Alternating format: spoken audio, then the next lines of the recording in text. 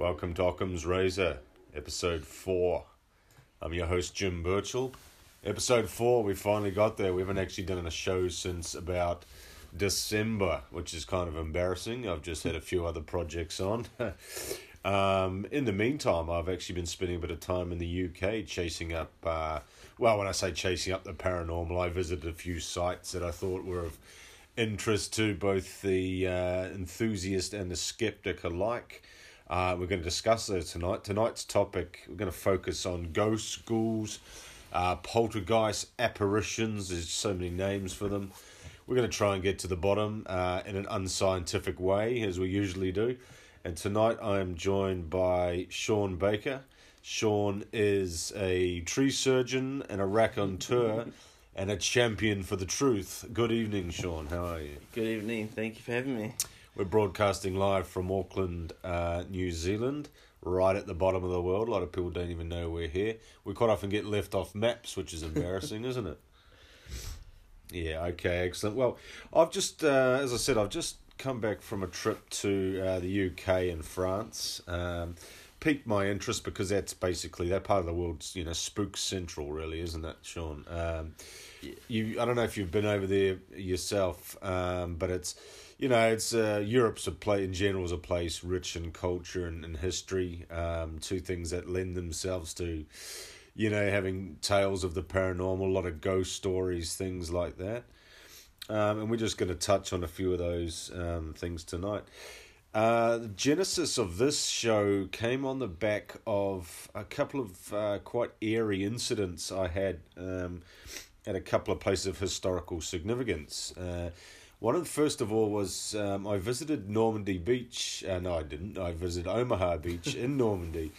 As many people will know, is the home of the Allied invasion, Operation Overlord in 1944, June the 6th, in fact, and recently just had the 75th anniversary of that. And I think I actually sent you this audio, didn't I, Shaun, back to New Zealand? I was walking down the beach and I thought I'd put my paranormal investigator / skeptic hat on and just threw on the old MP3 voice recorder when I was walking down the beach. I found some audio which troubled me a little bit. Actually, it didn't trouble me at all, but it certainly got me a little bit excited. In the first few seconds of the audio, we're going to play that for you shortly. You can hear what sounds to be it seems to be the sounds of plane engines, and I hasten to say World War II era plane engines, overhead, mixed in with the background noise of the waves crashing together.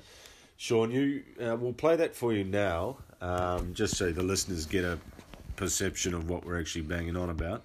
Yeah. And we'll leave you to make up your own mind in terms of what I have recorded and whether it's anything or whether it's just a load of crap. Okay, stand by. I'm going to play this for you now. So it's best just to concentrate on the first few seconds of the file, and after that it sort of morphs into, your classic beach scene, basically. Generic beach sounds. That's exactly. I'll play it for you now. This is Omaha Beach, 22nd of May, 2019.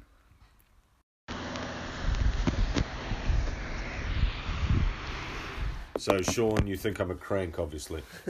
Yeah. You do? You think I'm clutching at straws there? Just a wee bit. Mind you, it does faintly sound like maybe a plane leaving, just past overhead, and it's leaving, but at the same token, I think it's generic beach sounds. Generic beach sounds. And I'm sort of looking for answers, aren't I? I want to hear something, don't I? Mind you, people want to believe what they currently believe because everyone wants to be right, but... Yeah, I want to be right all the time. I got a big mouth, you know what I mean? But obviously it was a place of great loss of life and that sort of thing. Over 3,000 mostly American troops as well as Canadian troops around a bit further around at Juno Beach lost their lives. Strangely to me though, whether it's... I'm not a person who's particularly in touch with their emotions. I'll freely admit that. But to me, it didn't have a sense of foreboding that you get at like places. If you go to a graveyard or something like that, Or I went to a plague sort of church in Scotland once, and there was all the graves were plague graves and that sort of thing, and it scared the hell out of me, really. But this place didn't. I mean, it was calm. It was a nice spring day, which probably helped quite a bit. But there wasn't any sense of that. And I visited the graveyard, the cemetery, U.S. Servicemen's Cemetery, not long after. Similar feeling there. Whether it was the fact there was so many people around, which can sort of soften the blow a bit, that sort of thing. Comfort with the masses. What do you think? So, obviously we're touching on ghosts tonight. Have you ever had a paranormal experience yourself, or have a friend or a relative who has? I've had some kind of.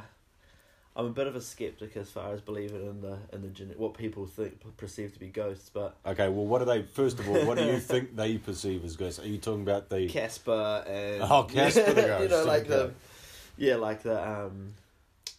a figure of a person that was there, but then turn away and they're gone. Yeah, I think a lot of people. So you're a classic apparition as well. Yeah, classic apparition. Yeah. And what do you think, though? Do you have some sort of theory of what people are seeing, or do you think it's just a load of crap, or do you think it's hallucination or infrasound, something like that? I think people paint the picture a lot with their own mind. Yep. I definitely think that. And I think a lot of it can just kind of be explained. Yep. So you're leaning towards the pseudo-scientific angle. Yeah, a little bit. It's just a bit more practical. I'll tell you what I subscribe to. Well, it's not that I subscribe to it, but I think it's probably the most likely scenario is the stone tape theory. Yeah. We were talking off air about this a little earlier. Basically, the stone tape theory, for those who aren't enlightened, is it's a recording of emotions. Emotions from a time long gone. A person's emotions when they were dying or at a great time of stress in their lives, extreme pain, anything like that. Basically, these emotions, the theory is, are stored somehow in a material such as trees or, copper or stone, as it suggests, quite often conductive materials, haunted forests, that sort of thing, So emotional or traumatic events, basically projected in the form of energy, are somehow recorded into their surroundings. And I think what people might be experiencing is sort of a replay of the past when they see an apparition. Or I'm not saying in every case, because I think a lot of the time people are probably just misguided, and as you said, the power of suggestion is strong. We touched on that on a previous show, the power of suggestion. What one was that on? I think it was when we did the Slender Man. Niall and I discussed the Slender Man, or sort of entity, a paranormal entity of some kind. Anywho, and I think parasuggestion plays a lot into it. If you go to a house that you're told is haunted or suspected of being haunted, or a hotel or something, you're more likely to hear bangs and bumps in the night and things like that, aren't you? So I think the stone tape theory has some grounds, but at the same time, what's the mechanism of action, really? What device do we have that could record these emotions or whatever, or the energy? Because energy can only be transferred, as everyone knows. It can't be lost. So that energy's got to go somewhere, and I think at a time of extreme stress, such as death, which is probably the most extreme stress, the human body must emit a huge amount of energy. Well, it must exert. Well, you think about how tired you are after grieving for so long. Just the emotion of it. I mean, and that energy's got to go somewhere, but whether it's conducted away, and the question is also, why does it show itself as a full body apparition or a partial apparition or the manifestation of some of that energy? My theory, well, it's not really a theory, because that would mean I'm not trying to paint myself as some sort of scientist here. Because if you've listened to the show before, you'll know that's quite inaccurate. But I think at the times of extreme stress, the human body is surrounded by energy. That takes the form of, obviously, the body that it's leaving. And when the atmospheric conditions are right, i.e. on a dark and stormy night, it's all the energy will somehow be replayed and show itself again. I mean, I don't know if that's far-fetched, but for me, that's probably the best explanation. Not being a spiritual person. It's the most feasible idea that you can come up with. Sure. Now you're a good Catholic boy. I know that. You would have learned a bit about the Holy Ghost and all that sort of carry on. Yep. Did that, your having a religious, well, not upbringing, but being exposed to religion as you were growing up. Yeah. Do you think that, for lack of a better term, tainted your views, on the afterlife and that sort of thing? Do you think you would take sort of the more religious perspective on things like that? Yeah, especially being taught by devout Catholics, because they're the people you look up to the most. Yep. And every kid wants to be like the person that they look up to, so definitely kind of preset. Yep. Yeah. So that's your default thinking. Mechanism? Yeah, generally. I mean, I'm old enough now to make my own decisions, as most people do when they grow. But definitely between the ages of 5 and 11, 12, 13, when I started questioning things. Yeah. Every thought was... What did you question? Did the existence of God or the existence of afterlife or the whole thing? Or Well, that was around the time that I lost the person that was closest to me at the time, was my granddad. Sure. And then I started, I was about 12, and I started questioning afterlife, God, existence, all of it. Yeah. And became a typical teenager at that point. Yeah. I think people that report seeing ghosts are more likely to be... No, it's actually probably a bit harsh to say that, because throughout recorded history there's been a lot of what you would term sane people who have actually recorded them as well. But I think, again, you have to be someone who's quite in touch with your emotions. Yeah. You have to be someone who's observant and perceptive and aware of their surroundings is the first thing. Too aware. Too aware. A lot of people, as you say, are seeking and searching for answers to things. Yeah.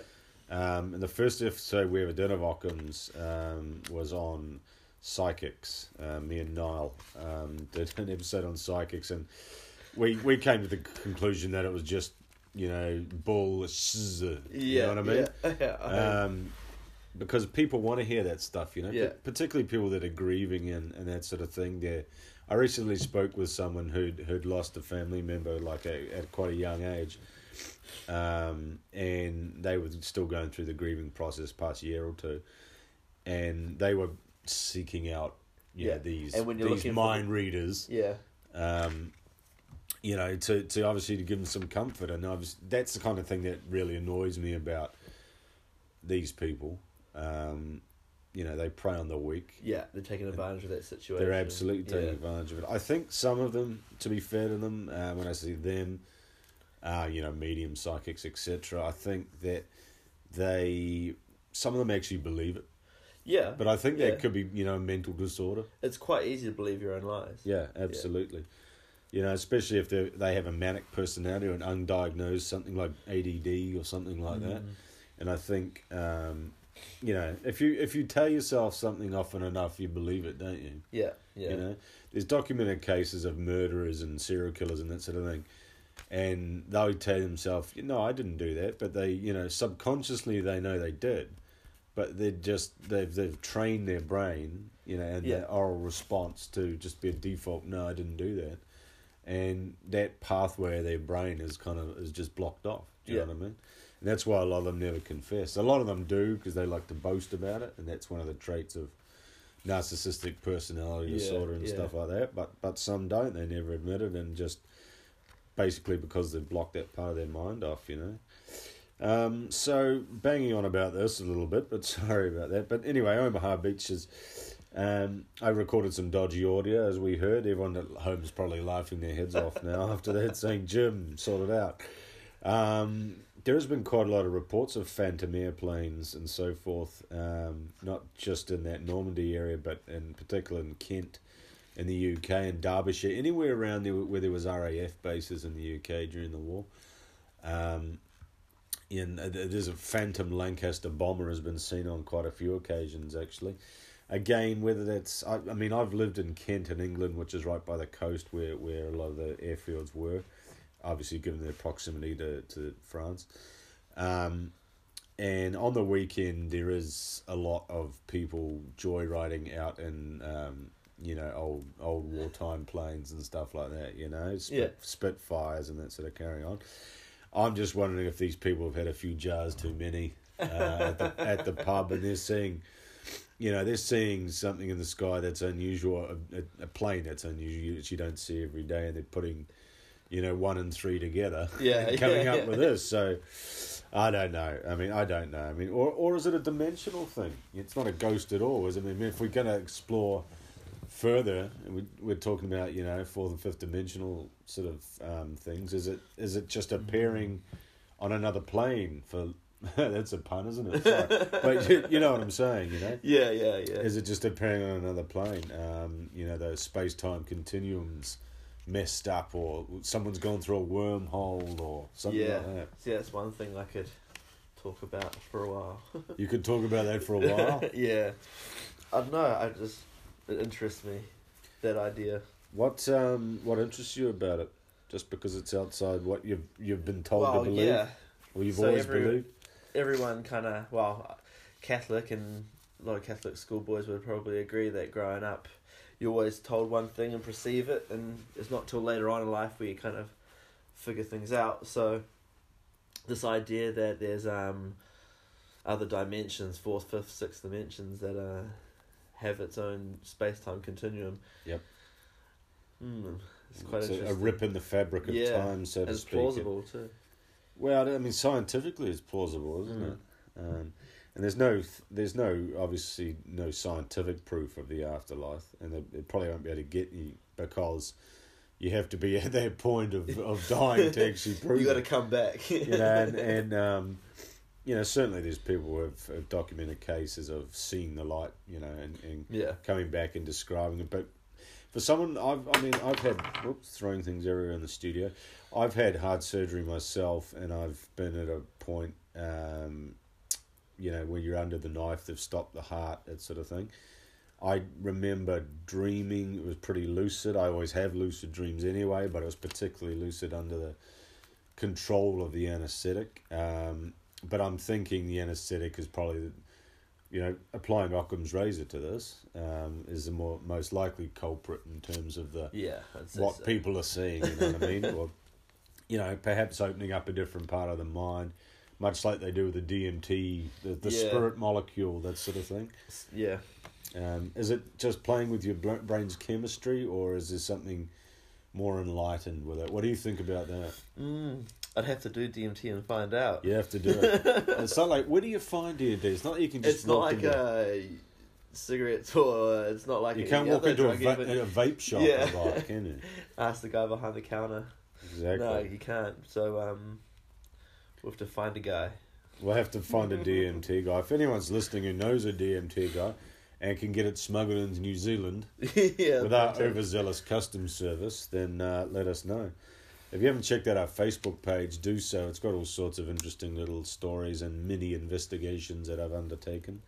One of which was at Kare Beach, which is a beach west of Auckland, reportedly haunted by the souls of Maori, which is the indigenous people of New Zealand. A tribe that was attacked, and the women and children of the tribe threw themselves to their death in lieu of being caught and killed, and probably a lot worse. Yeah. Well, whatever's worse than being killed, but you know what I mean? And it's a really eerie place. It's not far from where we're recording right now. You have some stories about Kare and its history? Yeah. So just a little bit of background. Basically, a tribe from further north was looking to take over. They went down both coasts, but when they got to this... What years are we talking here? I think it was the 1700s, wasn't it? Like 1750, 60, before the arrival of the white man in New Zealand. Yeah, anyway. It was still very tribe versus tribe. Yep. Natives. Basically, one tribe looking to further their lands had arrived at Kare, which is a beach settlement, more or less, atop cliffs. Yep. Most of the people that were able to fight against them had already died and lost, so women and children, maybe a few young boys, but definitely able to defend themselves, threw themselves into a blowhole and off of the cliffs. Yep. Those that climb down into the blowhole to hopefully not hide and not be found, they actually put trees in the bottom on fire and smoke them out until they... Oh, is that right? Yeah, until they climbed out and either killed themselves or they were taken. My mother told me a story about Karakari Beach, that I think she was involved with the police officer like many years ago, and I think apparently they used to get reports of people walking down the beach and then just disappearing. And someone once phoned it in, and she might have taken the call. I don't know the exact story, but apparently this happens quite often, and people think someone's drowned, etc. Because for those who haven't seen the beach, it's a rugged, dangerous beach. Yeah. It's not good for swimming. You can swim there, but it's what they call the Wild West Coast of Auckland, New Zealand. It's not great for swimming, and you make your own luck really out there, don't you? So it's not unusual for people to drown there, put it that way. And they've used it actually in a number of films as a backdrop. I think The Piano, 93, directed by Jane Campion with Harvey Keitel, and it was who was he? Holly Hunter and Sam Neill, local sort of actor. And I think they might have won an Oscar or some yarn like that, wasn't it? The young girl won an Oscar, didn't she, for The Piano? Anyway, I'm waffling. Karakari Beach, I took some video there. I just look like sort of a bit of a dork with an iPhone, really. Just hanging around. Typical tourist then. Exactly. Taking some video, just hoping to catch, as I do, always hoping to catch something paranormal on film, just to make life a little bit more exciting, but nothing happened. But it's a foreboding kind of spooky place, even if you didn't know the story behind the place. There's definitely something in the air there, isn't It just feels heavy. Heavy, yeah. Yeah. It's very dense, yeah. Maybe it's the salt or something, but it just feels heavy. Like there's definitely... And it's a black sand beach too, so it always makes things look a bit more sinister. Yeah, it's a very dramatic looking place. Yeah, absolutely. So yeah, I mean, we've got places in New Zealand that are haunted. New Zealand suffers, I suppose, in the paranormal realm a little bit from the fact that we're not that old a country. I mean, obviously the land's been here for, millennia. It was originally part of a continent called Gondwanaland. And then it broke away into the island, the two islands that it is made up of today. So when I go to the UK, which is quite often, I'm a dual passport holder, so I go and do... I put my ghost geek hat on, and I'll go to a few places. One of them, notoriously haunted pub in, I think it's in Mayfair. It's right in the city anyway, in the Flash area, called the Grenadier Pub, and I visited that about 2 or 3 weeks ago. And it's supposed to be haunted by it's an ex-serviceman's pub. They had officers, army officers and stuff used to go there, hence the Grenadier, which... Grenadier Guards are, I think, under the Queen's Own Guards or something like that. Correct me if I'm wrong, anyone listening. But anyway, they've had a lot of apparitions and reports of them and so forth. It's a place that's ripe for it. They've always got the guy in the bar. I sat down and ordered, what did I have? It was something delicious. It might have been a prawn cocktail to start with. And over my prawn cocktail, I got speaking to the duty manager. He wasn't the owner of the place, but he had heard all the stories, etc. He personally hadn't seen anything, but he said it's quite common for things in the kitchen to go flying. That's just the chef. Yeah, exactly. They might have Gordon Ramsay there or something. Yeah, I'm not sure. Things going flying. And doors slamming, TVs turning off, that sort of thing. Grain of salt in those places. A lot of these pubs are very old. So the plumbing creaks. The sewage system under London is old. There's a lot of old pipes, a lot of funny noises, a lot of funny smells. I can assure you, especially on a hot day. So yeah, I mean, it was fun though. It was a good place to tick off and say, yeah, I've been there, and. I sat there and took a few photos and didn't get any decent hits of anything. Just more pictures of my prawn cocktail, really. So, for Instagram.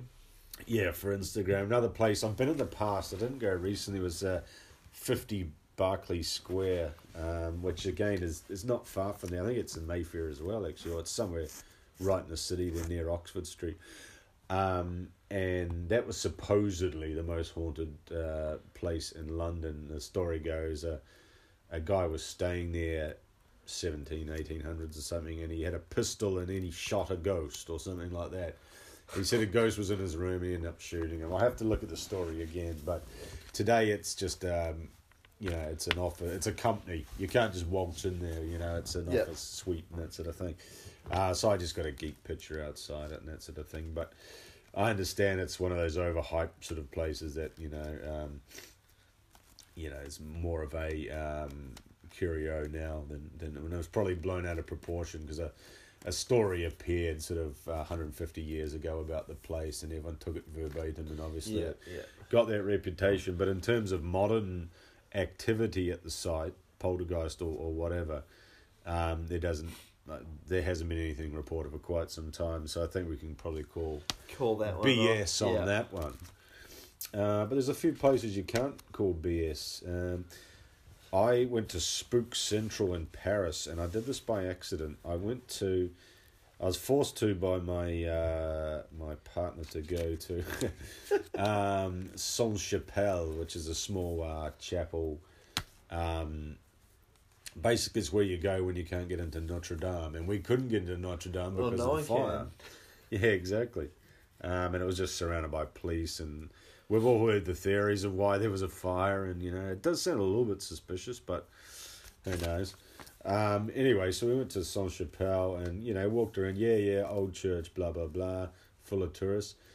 As we were leaving, turns out the Palais de Justice, the courts, effectively High Court of Paris, was right next door, in the same sort of 2-for-1 admission almost.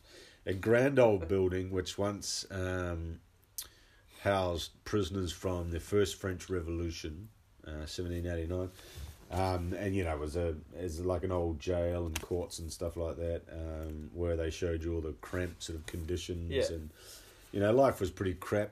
Not just for prisons, but in general, I think, And the hotel rooms haven't got any bigger in 300 years either, I can assure you. Yeah, it was a little bit uncomfortable. I couldn't turn around in the shower, Sean. It was a main issue. But anyway, I'm blabbing. I went into the courtyard. It's called the Women's Courtyard, where they held the women prisoners of the Revolution. A lot of them awaiting trial and so forth. Marie Antoinette, who was an unfortunate character, obviously, she got sent to the gallows. She was held in that courtyard before she did, and there was a wonderful painting. Well, not wonderful for her, but there was a wonderful painting of her being led to her death through the women's courtyards and up the steps. And I was sitting in that courtyard, and I was just sitting there thinking, okay, so I bombed out in the other places. I'd gone to the Paris Opera House. We bombed out there. There was no Phantom of the Opera. There was no lake underneath it, anything like that. But I thought, I've hit pay dirt here, okay? I'm waiting for the apparition of Marie Antoinette to turn up. Nothing turned up, unfortunately. Nothing turned up in my pictures. Imagine that. But imagine how cool that would be. You know what I mean? So I got my, I filled my boots there anyway in terms of that sort of thing. Then we went out to Versailles. Now, Versailles is a very interesting place. A lot of people know what Treaty of Versailles, sorry, Palace of Versailles is. Is built by Louis XIII, or all that. They're all called Louis, so they all built a bit of it anyway. Yeah. But it was home to the most documented and probably the most famous case of a time slip. For those who don't know what a time slip is, it's a temporary, what's alleged to be a temporary slip into another, time or dimension. Two English ladies, it was known as, I'm just trying to remember the exact names. That's right, the Moberly Jourdan incident. So the two ladies' names were Moberly and Jourdan. This was in 1901, and they were exploring the grounds of Versailles. Just, something to do, because they had no Netflix in or anything, so, they got to do something. So they're cruising around the gardens of Versailles, and all of a sudden, before their eyes, they started seeing people dressed in clothing from a different period. Initially, they put it down to them being reenactors and stuff like that. just wearing costumes on the day and stuff like that. Yeah. But then they said, the buildings changed and everything looked different, and they believe they were looking at a scene from sort of a couple of 100 years earlier, at least 150 years earlier. The story got a lot of press, mainly because they were two reasonably well-to-do women. So they weren't, in those days, if you were well-to-do, that equated with being trustworthy, which is completely flawed, as I'm sure you can imagine. But anyway, so and they ended up writing a book about it, and it's been largely, people have been 50-50 on it. Time slips are very interesting, Are they, again, related to the stone tape theory that we were talking about earlier? Yeah. Do you think they're a replay of the past, or do you think there's some sort of slip of dimensional slip there again? Interesting theory. So this is the kind of stuff that actually gets me going a little bit. It gets you going. Watch out. Yeah. No, I fully think that's possible. That stone tape theory does make a lot of sense as well. Yeah. To me, and I would like to. That would be one experience I would actually want to have happen to me. Yeah. Yeah. You'd be pretty down with that. Yeah. I don't think anyone would believe me. Not this day. No, they wouldn't. They'd say, "Oh, you just photoshopped it or something." Yeah. Yeah. Everything's photoshopped by the sounds of things. So that was good. I enjoyed walking around there. I didn't see any time slips, unfortunately, but it's not all bad, and I'll tell you for why. I took a photo in the bedchamber of the royal apartments. I think it was Louis XIII's room, but I can't confirm that at this point. Again, they're all called Louis, so you get a bit lost in who's doing what. Excuse me, and I managed to take a photo of the bedchamber. There's a light, what I thought was a light flare initially, sort of to the top left of the image, and I've put up on the Facebook and Instagram pages. So if you're listening, have a look at that and tell us what you think about it. Most people have just said you're an idiot and it's a lens flare. It could be a dust particle. I don't think it's a dust particle, because that would show up more as an orb. When people say they've seen orbs, it's usually just dust. Okay, but so I put up a comment. Is this a ghost manifesting, or is it a light flare? The shape of it would probably suggest it's a light flare. But it's interesting anyway. I'm glad I caught something, because I've been banging on about this appeal for ages, and I've been, going around taking about 1 million photos of supposedly, haunted and spooky sort of looking places. Yeah. And I've gotten nowhere so far, but this could be my pay dirt if this comes off. You know what I mean? I'm sure the Daily Mail or something like that will buy it off. Pay millions for it. You never know. That's the plan anyway. So that was good. Whilst in London, I checked out the George Inn as well, which was it's an ancient sort of coach right on London Bridge there. It's known as a Galleria sort of inn, just by the way it's shaped. And it was a place where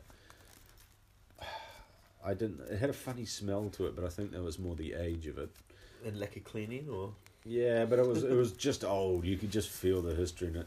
And Charles Dickens used to hang out there and all this sort of carry on. And they didn't really wash back then either. No, they didn't wash. Because I think if you're seeing an old-fashioned ghost, you'd probably smell them first. Smell them coming, you reckon? Yeah. You probably would, though. People talk about Bigfoot and stuff, and they go, he stinks. Actually, how do they know? Yeah, exactly. He's a skunk ape, isn't he? It's a gorilla suit. Now, one of my big regrets was I didn't get out to Borley Rectory. Now, Borley Rectory was the site of alleged paranormal behaviour in the 1930s. Famed psychic investigator Harry Price, who some people think was a total charlatan. And I'm starting to agree with them a little bit. I was actually going to visit the site with the authors of a book on Harry Price, which has subsequently been turned into a mini-series or something like that, or a movie or something on the BBC or one of those. And I didn't get a chance in the end to go out there, because the actual site, the rectory where all the supposed activity happened, was actually burned down even around the time where Harry Price was investigating earlier. So the site was still there, and it's pretty notorious in British history for its, well, just from the stories that came out of it. There was a very famous photo of a levitating brick and all this sort of stuff. But in recent years, it's come out that one of the guys working on the site just threw it and someone took a picture. But and it was just good timing. Yeah, it must have been really good timing. So Harry Price, yeah, he was a bit dodgy. I mean, he's probably the best way to describe him. You, if he came to you with a business offer, you probably wouldn't take it. Do you know what I mean? Yeah. Or if you shook his hand, check all your rings are still there. Yeah. Do you know what I mean? The That was the cheeky impression I got of him anyway, and I think the books about him as well, that people have started to, form that opinion as well. Especially in the modern age where, spiritualism and ghost photography and ectoplasm photography and all this sort of thing was all the rage in the Victorian era. And if you've ever seen some really old ghost photos, they're just terrible. I mean, it's embarrassing how bad they are. But they fooled people for a long time because they didn't know any better. First of all, they had no media whatsoever. They had no media whatsoever. Yeah. Well, they had handwritten, hand drawn, police news and penny dreadfuls and these sort of things as their reference point. But today, people aren't as easily fooled.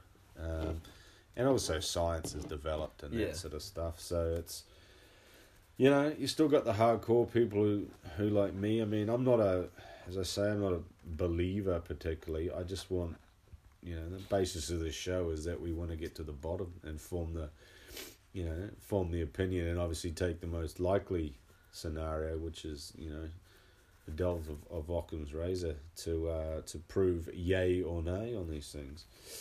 So I'm not going to turn into a professional ghost hunter. You'll be happy to hear that. Yeah. Even though we were watching YouTube yesterday and a couple of fellows, Auckland-based guys. Oh God. Yeah, they were doing an investigation. Well, that's a loose term, but they were doing a YouTube video from Waikumete Cemetery, which is not far from us again, out here in West Auckland. Just a different direction. Different direction, yeah. And that supposedly sees a lot of apparitions. It might be worth us going there and flashing our camera a few times. Funnily enough, have you got a story about that? Have you? Well, a friend of mine was there at night. It's quite a quiet area, as you imagine most large cemeteries to be at night time. Yeah. So they were doing some illegal activities, as 15-year-old teenagers do. What sort of illegal activities, Shaun? Some friends of mine. Yeah, I wasn't. It was part you, of it. wasn't it? Was my friends, just in case my parents are listening. But no, they said that was the only time that they've ever experienced anything like that, and they said it was a woman, an apparition, full body apparition, walking towards them non-stop until they turned to run away and turned back, and there was no one there. Really? Mind you, they were taking psychedelics, so... Okay, well, that see, that puts a big asterisk next to it. Every story has me, the question mark hanging over it. In this case, it was something they smoked. Yeah, I mean, I don't really want to turn into one of these paranormal investigators. A, I think most of them are full of it, and B, people think you're a lunatic, really, if you do that. Some of the shows are just ridiculous. Well, have you ever seen that? Well, our favourite's Ghost Brothers, isn't it? Ghost Brothers. These 3 African-American guys who do get into it, and it's got a different twist on it than the usual. I think they know it themselves. Yeah, but it's good. It's actually quite a good fun show. But they go to some spooky kind of places. I used to hate Most Haunted. Did you ever watch Most Haunted with Yvette Fielding? No, I don't remember. Oh, it's just such nonsense. They throw stones at each other and say they've been hit by something, and they slam doors and make all sorts of fault. I love the gear they get to that. Yeah, I know. Yeah. It's just embarrassing, isn't it? And then they have a historian who. The best part about it is Richard Felix, who's a historian who talks about the place and the ghost story, and he's a great storyteller and all this sort of thing. But then they just ruin it by having investigations, and it's basically all the female members of the crew just scream and run in directions, and they all go into a room and say they can't breathe, or it's too cold, or someone just touched their neck, or again the parasuggestion's coming into it, and possibly infrasound and that sort of thing. I generally think that a lot of these people want to be scared. Yeah. That's why they do this for a hobby or whatever. Well, it's the same as people who watch horror movies, isn't it? Yeah. You know, some people just are bored with life and they want to sort of have a bit of a jolt, you know, to be shook a little bit to make sure they're still alive, you know. Yeah. But that's okay. It's no different from someone going skydiving or bungee jumping or something like that, getting out of your metal coffin and, you know, and doing something. But yeah, I mean, as I said, these shows I just think are rubbish. There was actually an interesting thing that happened on Most Haunted. It's a UK show, as I was talking before. They've got this. I only bring this up because I was in Windsor checking out the castle a couple of weeks ago, and across from the castle is a small movie sort of, you know, stage, a theatre sort of thing. And Derek Acora was lined up to come and do his show the following week. It's a shame I missed it. Now, Derek Acora used to be the resident psychic or medium on Ghost Hunt or whatever the hell it's called, Most Haunted. Now, they used to have a parapsychologist on the show called Kieran O'Keefe.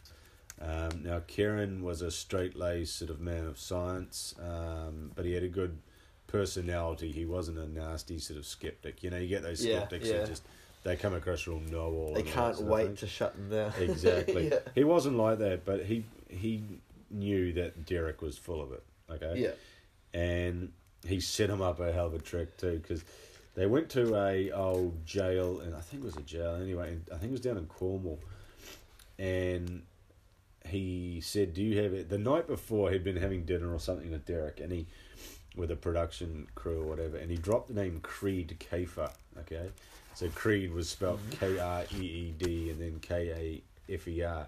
And he dropped a story about Creed Kafer being a South African jailer who worked at the prison. Yeah. And he was, you know, notorious, and all the prisoners hated him, and he was just a total jerk, basically. Yeah. And his ghost was, you know, could be haunting the place or whatever. And anyway, so the next day they did their investigation. I use that in inverted commas. And Derek suddenly got possessed. He got possessed. He quite often gets possessed, yes. And he got possessed, and they said, who are you possessed by? And he said, Creed Kafer, like this. And everyone went, okay, Creed Kafer. And as it turns out, if you spell out Creed Kafer, rearrange the letters, you've got an anagram of Derek Faker. Okay? And he got him again on another show. He didn't even learn from that. He got him again on another show. And it said, I can't remember the exact name he used, but the anagram, what he had written was Derek Lies. And it had come across in a similar sort of scenario. Yeah, yeah. And the show actually ended up getting complaints to Occam, which is the regulatory body in the UK for TV and radio and stuff like that. Okay, so you can't say F-U-C-K on it and things like that. And they got complaints that, you know, they were being fed a bunch of lies and all this sort of stuff.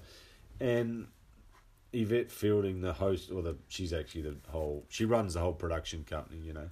She said, well, you know, it's just an entertainment show and blah, blah, blah. And they agreed with it and said, they upheld it and said, I mean, yeah, that's probably fair enough. It is an entertainment show. You know, it's not supposed to be portraying you know, concerted effort into investigation of the paranormal, blah blah blah. It's for everyone to have a bit of a laugh or a bit of a, you know, get a bit scared before they go to bed and that sort of carry on. And you know, and that was the end of it. But what amazes me, and this harps back a little bit to our psychics episode, that this guy still operates, because people know he's a liar, first of all. Yeah. They know he's full of it, and yet they still go to it, you know. Maybe it's just the celebrity of him, you know. And he used to be a professional footballer, strangely enough. So he already had a following, so to speak, or? Well, I think his name was, people knew who he was. Yeah. But people obviously still go to his show and believe all his tripe, you know, and I just don't get it. You know what I say? Let him. Just let him do it? Let him. Yeah. There can't be that many of us, so but there is, though. The problem is there is a lot of people who believe it, you know. And I'm not on a crusade to stop these people because, again, it's just entertainment to me, you know. Yeah. But how can you be lured in so easily by that, you know? I It just must be don't get really entertaining for them, put it that way. Absolutely. We did, just kicking back to New Zealand again, actually, on the Occam's Razor Facebook page and Instagram, I put a few pictures up of King Seat Hospital, which is a former mental hospital, which is in South Auckland, suburb called King Seat. And it was a mental hospital up until 1999, something like that. Thereabouts, yeah. Yeah, and many reports of apparitions. There's so many. Yeah. It's just so many, in fact, that there's a business called Spookers that operates there, which is how would you describe it? A haunted attraction, they call it? Yeah. So you walk through the place, and you might walk around the corner, and they're just actors. Acting school graduates and stuff jump out at you and they're so trying forth. to get on TV. Yeah. Have you been there yourself? Yeah, I have. Okay. I have. It's worth the money. Daytime and at night. But you know it's not real, so... Oh, yeah, but the other time I went there they have a paintball attraction thing there as well. Okay. Yeah. Do you get to shoot ghosts and ghouls? Or just, they just pop up on demand. Do they? No, but they have a paintball thing on one side, and then you go through the actual building into some of the grounds for the Spookers experience, which is normally at night. Yep. You must basically get Well, it wouldn't be much fun in the day, would it? Well, no. You have to see everything. Because I went out there and took some pictures, and I just did my classic filters on them and made them black and white, or whatever the silver screen, or whatever the one I use is. Just whatever looks the creepiest, you know what I mean? And it is it's a creepy kind of a place. There's people still living there, actually. I don't know, I think they might be wards of the state or some sort of emergency housing. There is people actually living there. Not in the main hospital kind of buildings. Yeah, sure, because... But in the peripheral ones they would have used for nurses or staff or whatever back in the day. So there is quite a few good spots around that we can check out. But given New Zealand's a small country with a short history, history of people anyway, there's not as many attractions in the spiritual realm as you'd get in the UK and France or in Europe in general. Yeah. Hence why when I'm over there, I like to have a look. Full advantage of your time there. Absolutely. So, all right, well, we've touched on a few things tonight. Hope everyone has enjoyed the show. Your final thoughts, Shaun? Ghost poltergeist, real or not? Not. What do you think people are seeing? I'm thinking that they're seeing what they want to believe, what they want to see. Their mind's doing most of the work for them subconsciously. Yep. Mind you, the theory of other dimensions and things like that, just to touch back on that quickly. Yeah. I do think that is possible, probably some more, bit more looking into it to prove my theory is wrong or not, but... Are you going to take up a sort of a paid study, peer-reviewed sort of a thing? Or if are you anyone wants to pay me, that'd be fantastic. Okay. But no, just a bit more research into that kind of thing, I think. I've always been one for making up my own mind and trying not to be influenced by anyone. Yeah. Oh, well, that's the best way. And that's the way to be. All right, excellent. That was episode 4, Occam's Razor, a podcast about the paranormal and things that go bump in the night.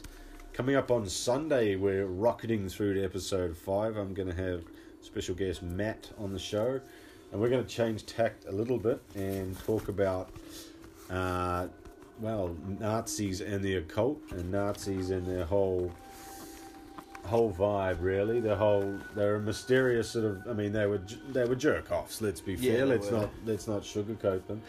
But they really had some strange ideas, and in terms of the occult and paranormal and stuff, they truly believe that they could tap into that realm to help themselves, help with their Aryan domination and winning the war, which is, pretty laughable, really. Yeah. But we're going to touch on that, things like, as I said, the occult and bringing back in extinct beasts, mythical beasts, and even things like Diglocka, which was the bell, which is a very interesting story. So tune in for that. Episode 5 coming your way soon. And that's good night from me. See you guys later.